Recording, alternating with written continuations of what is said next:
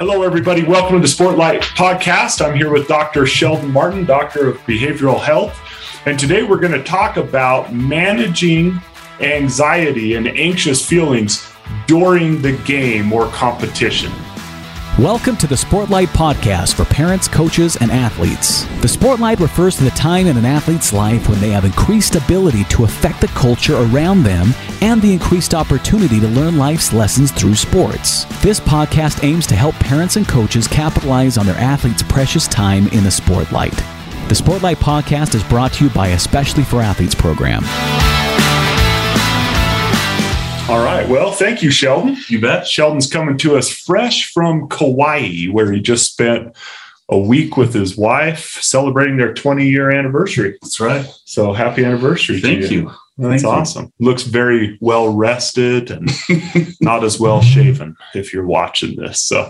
But Sheldon, we're excited to talk to you about this. So we aren't getting into the deep, anxiety and depression, those very important topics that we've addressed with you before. But today we're actually going to talk about during the performance, those who kind of get worked up during a game and where the anxious feelings that they're having or the stress or the tension or whatever, that it impacts their performance to where they have a hard time performing. Like we all have had these moments maybe, or have played with someone who's had them where they're great during practice, but then when those lights turn on and the fans fill the stands and things like that, they have a harder time performing at the same level. And we thought it would be beneficial just to go through some of the tips and techniques that you would give with your background as a doctor in behavioral health that would help young people manage and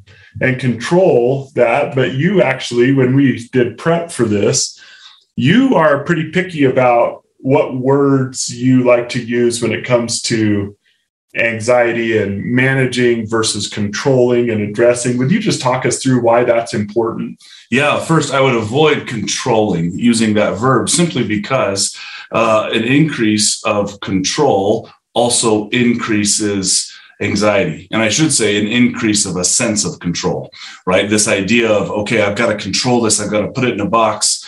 That makes the fear grow. And so I don't like to use that verb because it almost leads you down a road that's not going to be helpful. I like to use the word manage when we talk about ongoing, right? And there are gutters to be aware of and some tips and some things to kind of keep it middle of the row. And then addressing, I like to use with, this is becoming a problem. Like I need to address this in life. So for our scenario today, I think manage is a good verb because I'm in that game. I'm either afraid of the performance that I'm about to do or that just happened. And it's kind of overtaking me a little bit and I'm not there and I need to get back. Awesome. So I'm going to take you to a few moments in my sports life, a few failures or, kids that I've been aware of that have faced certain situations. And as we were prepping for this, you were just talking about certain techniques that's used in counseling people to help manage their anxiety that would be applicable to a game time situation. Yeah. So, one of the greatest failures in my life was when I was fouled shooting a 3-pointer my sophomore year versus Hart High School. You were there, I think, and with no time on the clock, down by 2. And I remember going to the foul line there, and I was going to shoot those free throws. And man, my heart was thumping. All of a sudden, the fear of failure came in. The other coach called the timeout, which I thought was weird since there was no time on the clock. I didn't know you could call a timeout with no time. And I went back to my bench and I remember just not wanting to let my teammates down and everything. There was no one on the foul line. I walked there. There's 1,000 people in the stands watching, making noise because we're playing against that home school. And I started to, I had made 50, 60 free throws in a row, before. I was a good free throw shooter. But in that moment, I started to feel all those anxious feelings, have a bunch of thoughts go through my head. And I think it really did affect my performance. I don't know if there was another time where I missed 2 out of 3 free throws, right? So take me to that moment. We've talked about a few tips. Talk to me about which of these tips that we've talked through you would use in a situation like that? And, maybe you're on deck and, you have a big at bat coming up, or maybe you're a girl on a drill team and you're sitting there waiting and the other team is finishing up their performance and you're going on and you're worried about hitting that aerial, or, it just goes across a bunch of sports. Right. And so take me to that moment. What are some of the tips, techniques that people could do to manage those anxieties, those anxieties that they feel, so it doesn't affect their performance as much? Great. Well, the first is breathing. And when I say that, a lot of people discount and set aside a piece of advice like breathing because they think, well, yes, I am breathing, or all kinds of mental health professionals say that, and so it can't be the ingredient. But let me explain it in this context on what happens. So the fear response kicks in, right? That fight or flight. You are afraid of letting your team down. You're afraid of missing. We're going to lose. What does that mean? And our mind starts to race, and it kicks in a part of the brain that is emotional based, and it's the survival part of the brain. So what happens is when there's danger, your muscles will tense. You'll start, there's no way around that. If that part of the brain kicks in, you're going to feel tight, which is going to impact free throw shooting, right? As an example. So breathing is not just, checking off the box and breathing, but it's to get more oxygen into your bloodstream, to really take a moment and just try to breathe. What happens is it pulls your body out of that fight or flight, at least initially, and your muscles will loosen. You'll be able to think a little more clearly. So the first thing I would do is breathe, and intentionally breathe. Yeah. And I see a lot of NBA players, for example, the camera's right up on them. Yep. But a lot of them will close their eyes, and part of their free throw routine is breathing. Yeah. Not just spinning the ball, bouncing it a certain number of times, but it seems like they work breath into it. Do you have anything? I mean,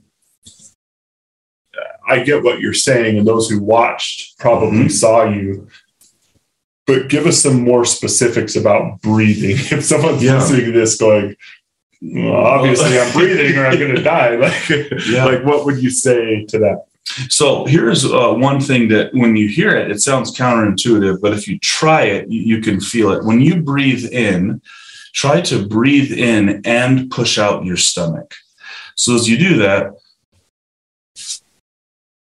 you can feel breath like really go deep into the core of your body, right? Mm-hmm.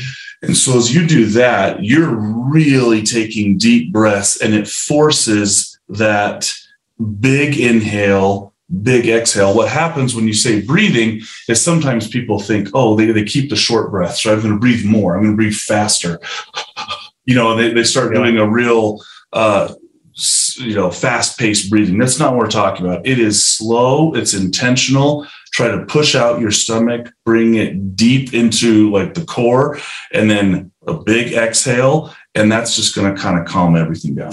Awesome. Is there a certain number of breaths? Does it ever help to count the breaths? Does it? I know counting, and maybe we could go to that one next, but is there a connection between counting and breaths, or can there be? First, tell us about counting first. Maybe, and then maybe we'll get back to the connection between the two if there is one. Yeah, counting is another way to kind of bring the anxiety down in that moment.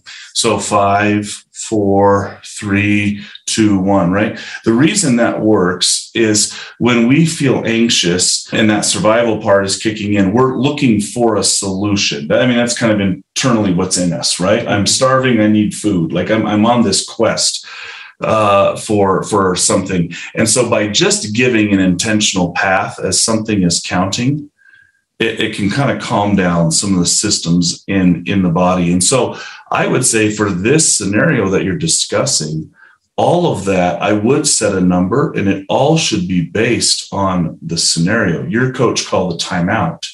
So automatically you've got a little bit more time, right? And so you might say, I'm going to do this 10 times, 12 times, 15 times. Well, if you just made a bad play and the next snap is on its way, you might have to just, okay, do it twice. Like I've just got to get there more quickly because I don't want it to impact, the next play. Right. And so sitting there meditating at midfield. Yeah. So I would say some of that is just based on how much time you have. Okay. Awesome. And so is there some help sometimes to counting and, as you're taking those deep breaths to count down 5, 4, I could see those two maybe being combined to work, or is it better to do them separate? No, I would combine it. In fact, to kind of lay out the sequence, I would do the deep breathing, counting, then we're going to talk about staring at something, right? Choosing an item, and then kind of a mantra. So maybe could I walk through that just a little bit? Let's do the staring one. So the staring one, as we talked about, your brain's trying to find a path. It's trying to find a road. It's trying to find something. You'll hear people often describe anxiety as my mind was racing, my thoughts, right? And many times they go from event to conclusion without connecting dots to dots. It's a fast process, right? All of a sudden I drop a pass and it means all kinds of things in life that are not necessarily consciously laying out, but they're all there. All the fears are just brought forward. Such as I just dropped the pass. We're going to lose because we lost. I'm let down my team. Now I'm not going to be able to play. Coach is going to pull me out. If I pull out, why did I do this sport instead of the other one? I'm not even as good at this one. I'm not going to go to college. Right? I mean, that can happen in 1 second, right? Yeah. And it's just overwhelming. And so with that, what staring at something does is it gives you something very intentional to focus on. So I would choose one thing as simple and as clear as you can be. So if you're on a field, it could, depending on whether you were in the game or out of the game, let's say you were in the batter's box and you step out for a minute, you could choose one dot on the scoreboard. And, just kind of take a moment and all your focus goes there.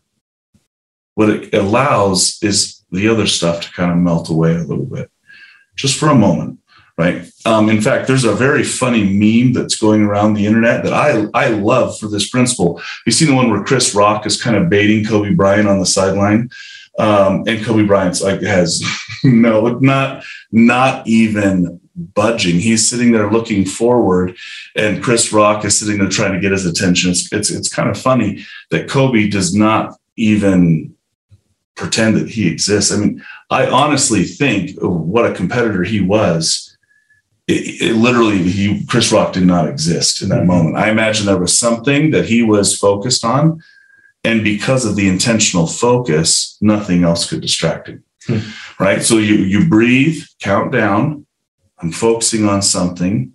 And then a mantra, it's helpful to think this through before you're in the moment. You're not going to be able to do complex thoughts right after something bad happens. But something like, sometimes I win, sometimes I learn, move forward.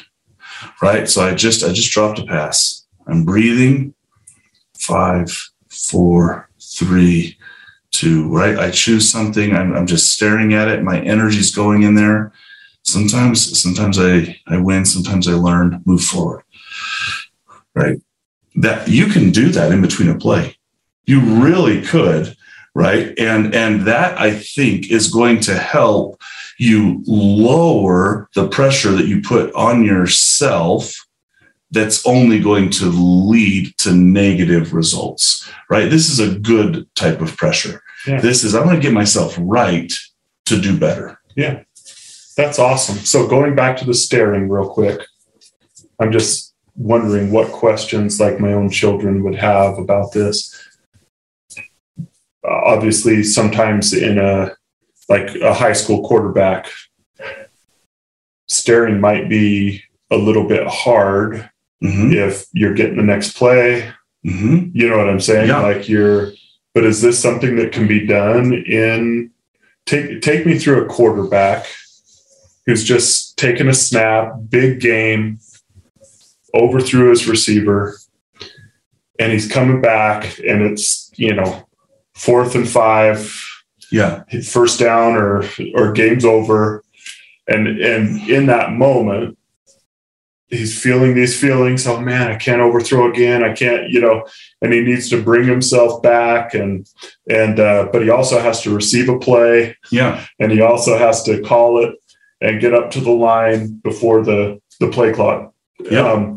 So take me to that moment and take me through this breathing, counting, stare at something mantra. And I'm not pretending you're saying all of these things have to be done, but what advice would you give in that moment? Yeah. So overthrow the receiver. Uh-huh. Here's how I would do that. Right. I can't think, man, my world just came apart. That was a wide open touchdown. If I don't overthrow the pass, but we have another shot. Right. And so I can at least in that moment remember breathe. So I start, okay, come on, 5, 4, 3, right? I turn. Now I'm just focused on my coach. And you think about that, and it's like, oh, yeah, we can say that quickly. But if I were to take like maybe a typical high school quarterback, they might be focused on their girlfriend watching, the disappointed dad. Right? Everything is there and trying to receive a play, but it is just very intentional. I'm staring at the one place where I've got to play. Right? I'm going to take a second. I've got it. Okay. And now I'm going to, as I'm breathing, I've got the play. I've got my focus. I'm going to turn. Right. And I can kind of do a mantra. Sometimes you win, sometimes you learn. Okay. I'm moving forward. We got another shot. Call the play. Right. That sequence it only sounds like it could be impactful if you walk the other road. Oh man, I just overthrew him. Okay,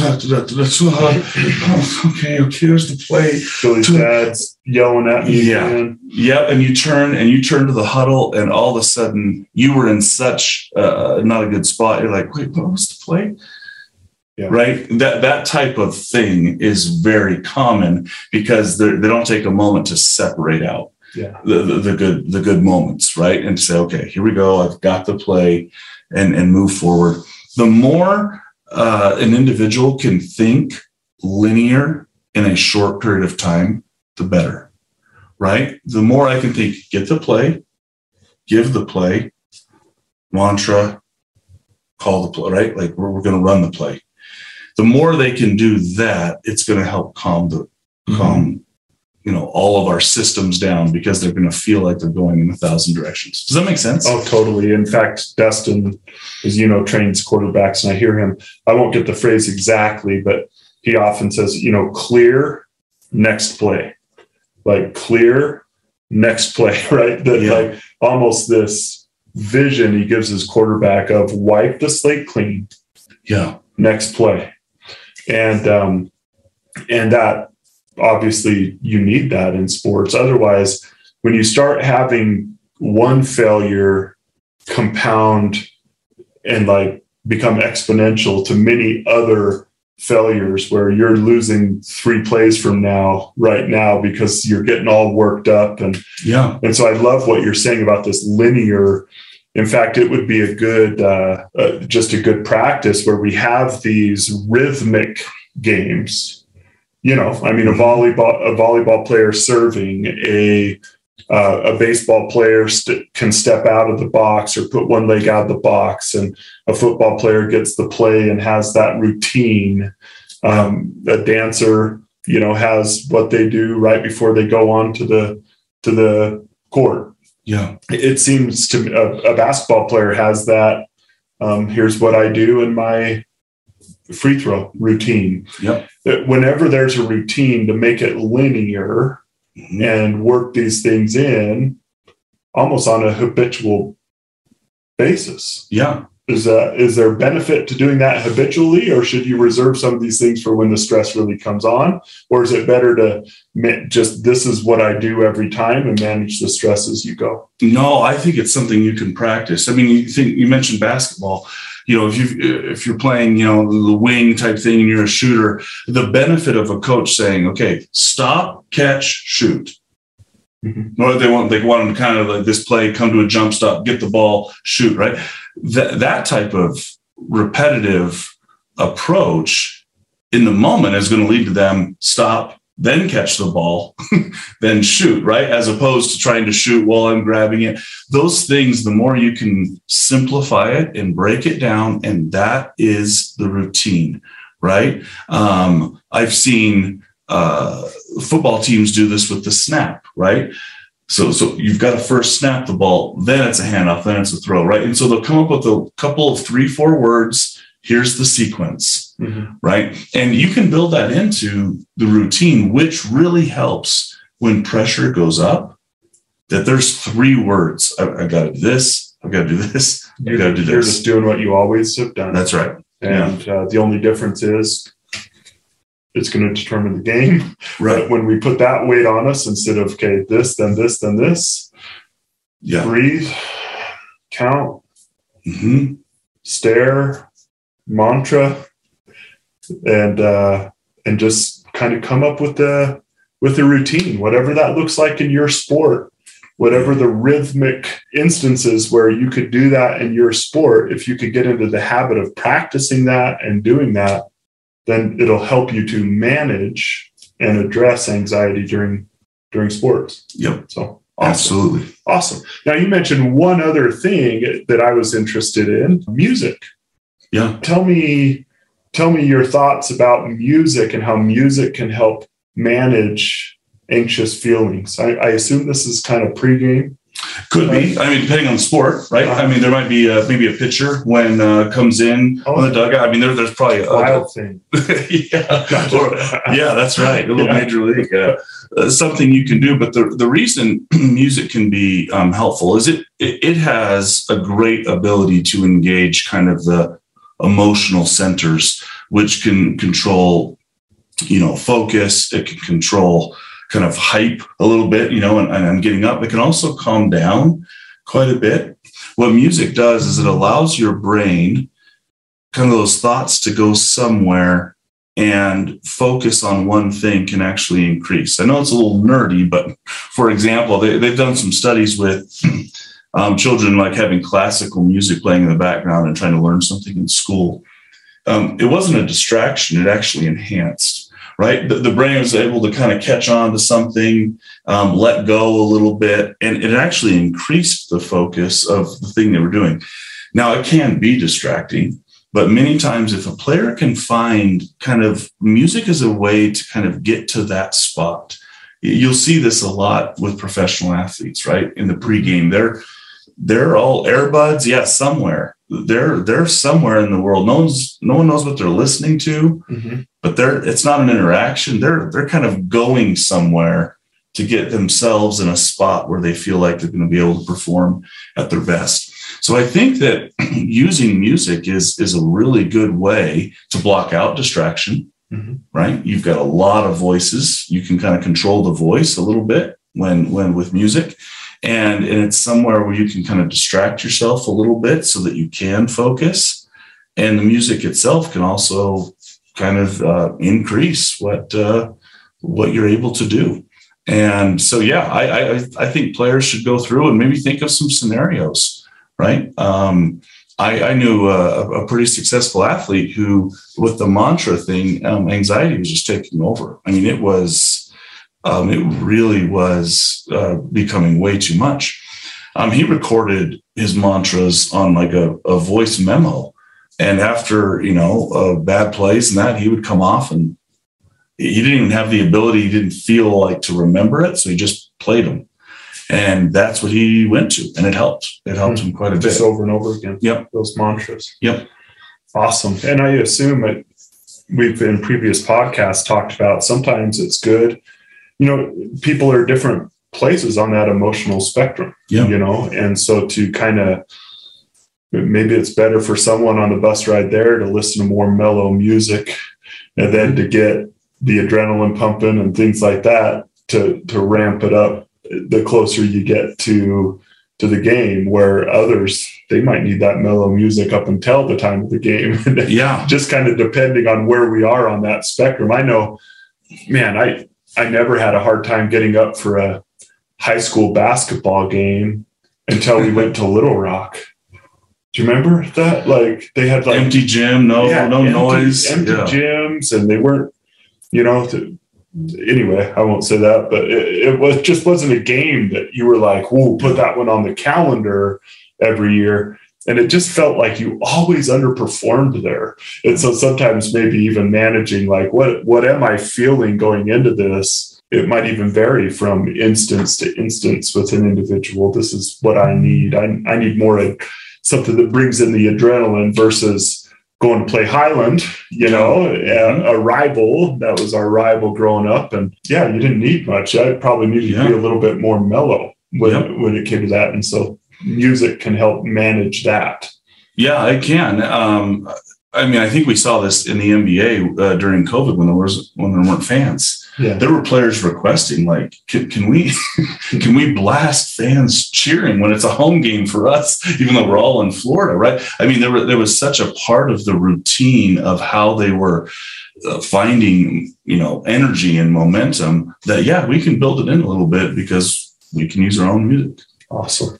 Well, Sheldon, thank you. You bet. Very much. This is super helpful. I know for some kids who deal with panic attacks and things like that, these things are also the things that will help manage those feelings of panic when they start coming up and will really help them to manage that and hopefully not be debilitated by it as well. Everything we mentioned today would be extremely useful in the midst of a panic attack as well. It'd be the same advice. It has to be simple, or there's nothing else would land in that moment. And so, it works regardless of how severe someone may be experiencing these. Where they are on that spectrum. That's right. Little anxiety about a big moment in a game or a panic attack, just worried about letting down your team and everything else that some kids face. These things would help with either of those instances. And so, well, awesome. Thank you, Sheldon, so much. And thank you all for joining the Sportlight podcast. Please subscribe and share this with people who would be interested in this particular podcast today with Sheldon, but also with all of those who might be interested in past podcasts. If you're someone who just came upon this podcast, we encourage you to go back and listen to some of our other ones. Eyes up, do the work. This has been the Sportlight podcast from Especially for Athletes, sponsored by Coca-Cola. You can learn more about Especially for Athletes by visiting the website at especiallyforathletes.org. You can also learn more about the book, The Sportlight, by Shad Martin and Dustin Smith at especiallyforathletes.org/book.